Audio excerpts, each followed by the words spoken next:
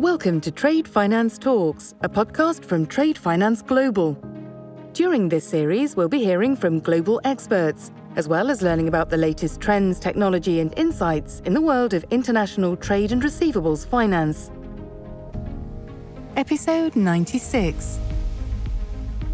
Correspondent banking and the relationship that enables the easy and effective and safe movement of money across the globe is critical to any economic stability for any of the islands in the Caribbean. And so we at CAB understand the importance of it, and we have been working diligently to ensure that as many of our members have strong relationships with good, strong correspondent banks in the money centers around. My name is Dipesh Patel, editor at Trade Finance Global. Correspondent banking plays a vital role in helping banks around the world access and provide financial services for everyone, facilitated by issuing and confirming banks and transactions. These global networks can help facilitate clearing, cross-border payment services and remittance, trade and transaction banking to bank customers, supporting international trade, thereby promoting financial inclusion. But in recent years, we've heard there has been a cutting of correspondent banking relationships, driven by a multitude of factors. We'll be exploring this today, alongside the impact of withdrawing correspondent banking relationships on trade finance in emerging and developing economies. Today, I'm joined by the chairman of the Caribbean Association of Banks, or CAB, Dalton Lee, to find out more. Dalton, welcome to Trade Finance Talks. Good morning. Thank you for having me. It's a pleasure to be with you this morning. Absolute pleasure. So, Dalton, in no more than 30 seconds, elevator pitch. Who are you? Where are you from? And what do you do? I'm originally from a small island in the Caribbean called Montserrat. Montserrat, for those who don't know, is still a British colony inhabited by about 4,500 individuals at this time. We are best known for the fact that we have a very active volcano that displaced about 2/3 of our population, made about 2/3 of our island uninhabitable. That's a little bit about where I'm from. As you so eloquently stated at the beginning of this interview, I am the sitting chair of the Caribbean Association of Banks. I also wear another hat where I'm also the chairman of the Bank of Montserrat. And the Bank of Montserrat currently is the only commercial bank on the island of Montserrat, providing a full range of banking services to both the consumer and business population on the island. And so I've had a fairly long and relatively successful career, both in banking and of general financial management, both here in the Caribbean and in the United States. Thank you very much. So could you describe how correspondent banking actually works and the role correspondent banking plays specifically in the Caribbean economy?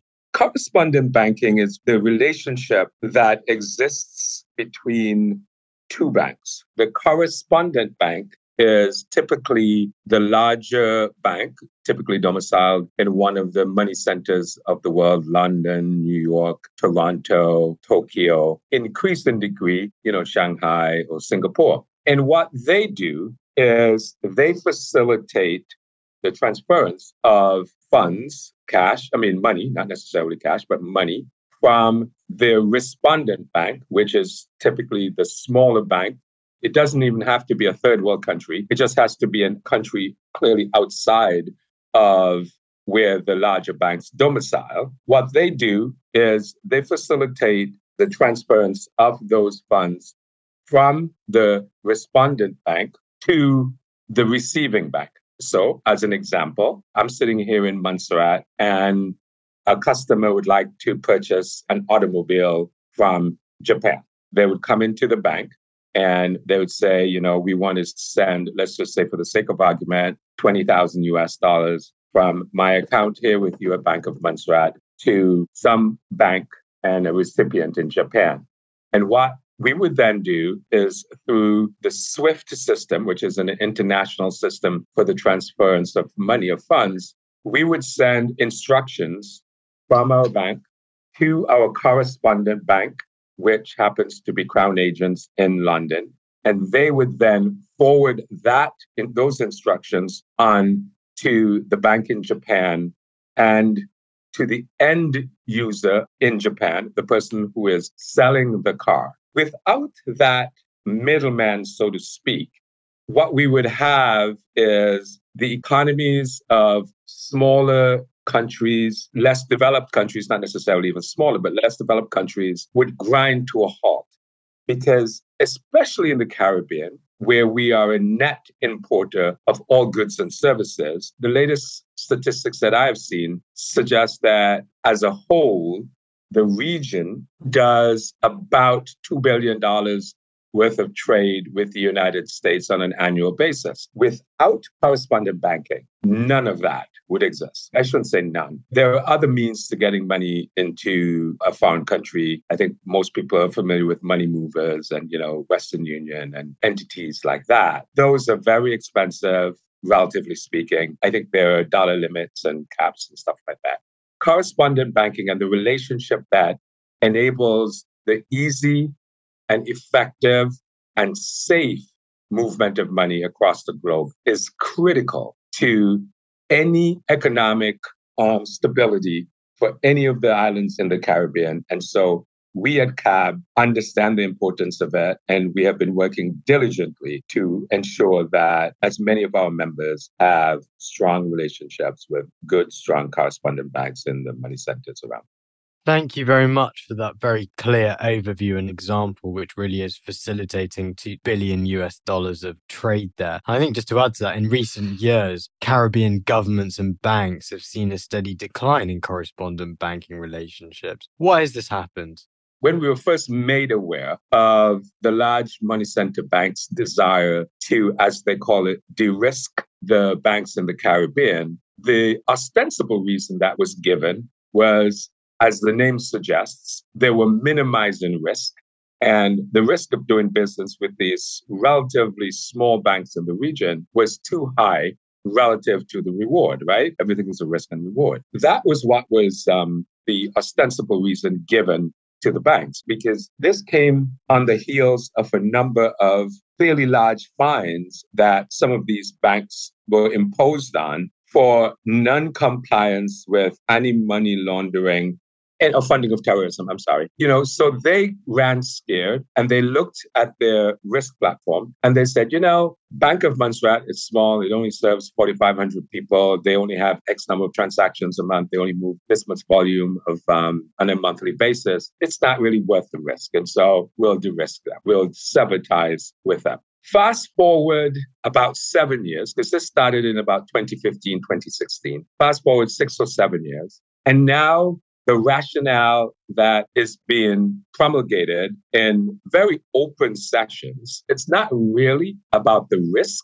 as it is about the profitability of the relationship between the correspondent bank and the respondent bank. And if that is truly the case, then a lot of the small banks in the region will never be rebanked by these large correspondent banks because the profile of the bank, the business profile of the banks have not changed materially since, 2015, 2016. And so if it's about profit, then we will never be able to be re-onboarded by Bank of America or Wells Fargo or Citi or any of those, large banks in the United States. I mentioned the United States because clearly they are the number one trade partner for most, if not all, of the islands in the Caribbean. That is the rationale that was given. As I said, it has changed, but we are where we are and we're trying our best to kind of move forward from it. Thank you very much. It's a problem that potentially worsens over time. Can you talk to me about the withdrawal of correspondent banking relationships and how exactly that is or could affect Caribbean economies and people?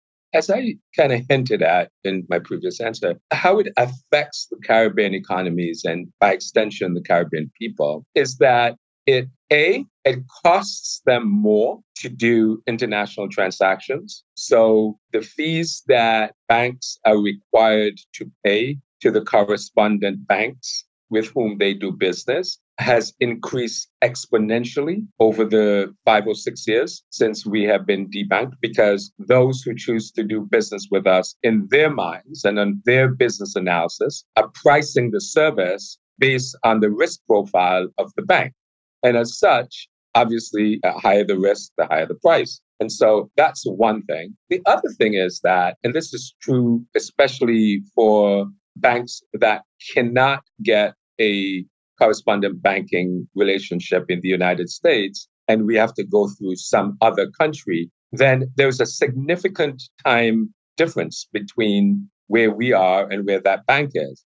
And that delays the funds getting to the end recipient. And that slows down trade. I'll give you an example. Like I said, I'm sitting here in Montserrat. We have, let's say, a pharmacist here in Montserrat, and he may need to restock certain prescription drugs or certain over-the-counter medication or something like that. In some instances, I'm not going to say it's life and death, but it's important that he has certain things on his shelf or certain things, behind the counter that he can, when it's prescribed. He'll get on his computer and he'll go send an email to his supplier in the United States. This is what I want. I want this many of that, this many of that. Here's the total. He'll go over to the bank, say he wants to wire the money to the person in the United States. It may take 2, maybe 3 days before those funds get to his supplier in the United States. Then they start the process of fulfilling his order and shipping and, all that. Then he has to pay the shippers. And so it just slows down the economy. It doesn't grind to a halt, but it comes pretty close to that. That's one thing. You think of a lot of the remittances that are done throughout the region for family support of one degree or another. And whether it's incoming or outgoing, and incoming is significantly worse in a lot of instances than even outgoing. The support of family, in many instances, school fees and support for kids that are in college and for family members who have migrated for one reason or another. I've heard of it taking, up to a week or maybe a week and a half for some funds to get to some places in the world. Like we have a couple of young people that are in Japan. I know that one of our customers was explaining to me that, it's his granddaughter and he sent his granddaughter this money for her birthday and, whatever. It didn't get there until a week and a half after her birthday. It may not seem like a big thing to the individuals who are sitting in the bank and processing these transfer requests, but to the person who's making the request and the person on the other end who's expecting the funds, it is a big deal. And I think it then creates a smidgen of doubt, which is a death knell to an industry that relies heavily on trust. Banking is a business based on trust, and anything that erodes that trust goes straight to the heart of what we do and who we are. And so, yes, it is very important that we have strong correspondent banking relationships with, throughout the world. And are there alternatives? Can you look at other markets, say Pakistan or Turkey, perhaps for those relationships rather than to the United States? Those are all very good options. We have some members of the association who have gone as far away as Turkey in search for correspondent banking relationships. I know of one that went to New Zealand in search of a correspondent banking relationship. We at the Caribbean Association of Banks have just begun very preliminary discussions with the Africa XM Bank, which I don't know if you're aware, but is a bank that's created primarily to deal with the de-risking issue that so many of the banks in sub-Saharan Africa had experienced as well. And so they created this bank. That bank now acts as the central clearing bank for all, if not most, of the customers out of Africa. And they're not coming through the United States. If memory serves me correctly, they're going through China. Yes, there are other options. And we are exploring all of our options because we cannot rely on one country because it is too important to our economies and too important to our citizens. And so we're looking at another bank, went to Russia. Now that's no longer an option, but we have to be creative in how we think about solving this problem. And we are being creative in how we think. Absolutely. Thank you very much. The next question is, what can we do about this? So how are associations like yours and perhaps other associations like BAFT working together to move forward on what is an issue really around those declining correspondent banking relationships to the Caribbean, especially from the United States? And what can governments and policymakers perhaps do to intervene here to help out? At the Caribbean Association of Banks, we have established relationships with a number of entities in the United States, primarily, with the focus of trying to find a solution to this problem. As an example, we were at BAFT as well. I know that you were there. And so we were at BAFT and BAFT has, we have a memorandum of understanding, or we're in the process of signing one with them. How we're going to provide, or what they're going to provide for us and what we're going to provide for them, is primarily on the receiving side. They are going to help us to facilitate meetings with smaller banks and regional banks in the United States who are interested in doing business with the banks in the Caribbean. So that's on one front. The other front that we're also working on is the legislative front. As recently as last week, or maybe it was a week before, I'm not sure, but sometime in the last 2 weeks, we had our first meeting with a congressional committee that's with oversight for banking and finance. And we're trying to explain to them, or ostensibly what we're doing there, was explaining to them what has transpired and why it is important that this be rectified. The other thing that we're doing is we've also established a relationship with the Africa XM Bank, trying to learn from the model that they've developed and implemented, so that to see whether or not that would be a suitable solution to the issue that we are facing internally to the governments within the region. I think it was probably about a month and a half or 2 months ago, there was a meeting of the CARICOM heads of government and a U.S. delegation in Barbados, where we also participated and represented our members in that forum. So we're trying, as I say to my board when we meet, we have to find short-term solutions, medium-term solutions, and long-term solutions. From a short-term solution perspective, we're looking at alternative means of cross-border payments, right? We're in discussion with the two major credit card companies in the world who already have the infrastructure. Card payments get processed every day, billions of transactions a day. We're in discussions with them about providing cross-border payments on their network from bank to bank. And so that's a more short-term solution. And the more medium-term solution is the one I spoke about with the smaller banks and regional banks in the United States. And then the more long-term solution is the legislative solution, which we're currently working on as well. We're going at it in a very systematic way, and we're trying our best to ensure that at the end of it all, that our members are in good standing with the banks that we need to be with, no matter where they are in the world. No matter where they are in the world, so that we can continue to be thriving economies and facilitators of trade in the region.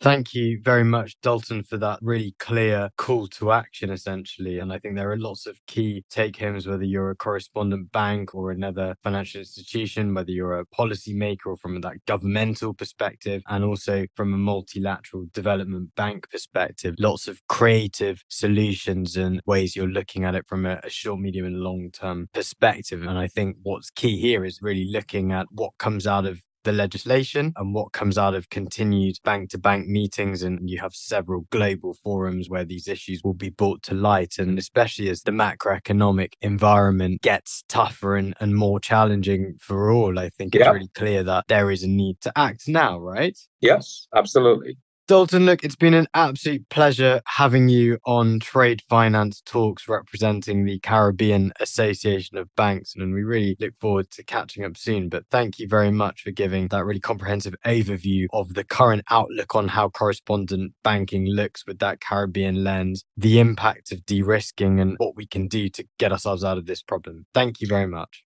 You're very welcome, Dipesh. We're happy to participate this morning, and we hope that we have enlightened your listeners on the topic. If you ever need any further information, please feel free to reach out to us here at the Caribbean Association of Banks. And thanks again for this opportunity. Thanks for listening to Trade Finance Talks. Be sure to subscribe to our podcasts at tradefinanceglobal.com.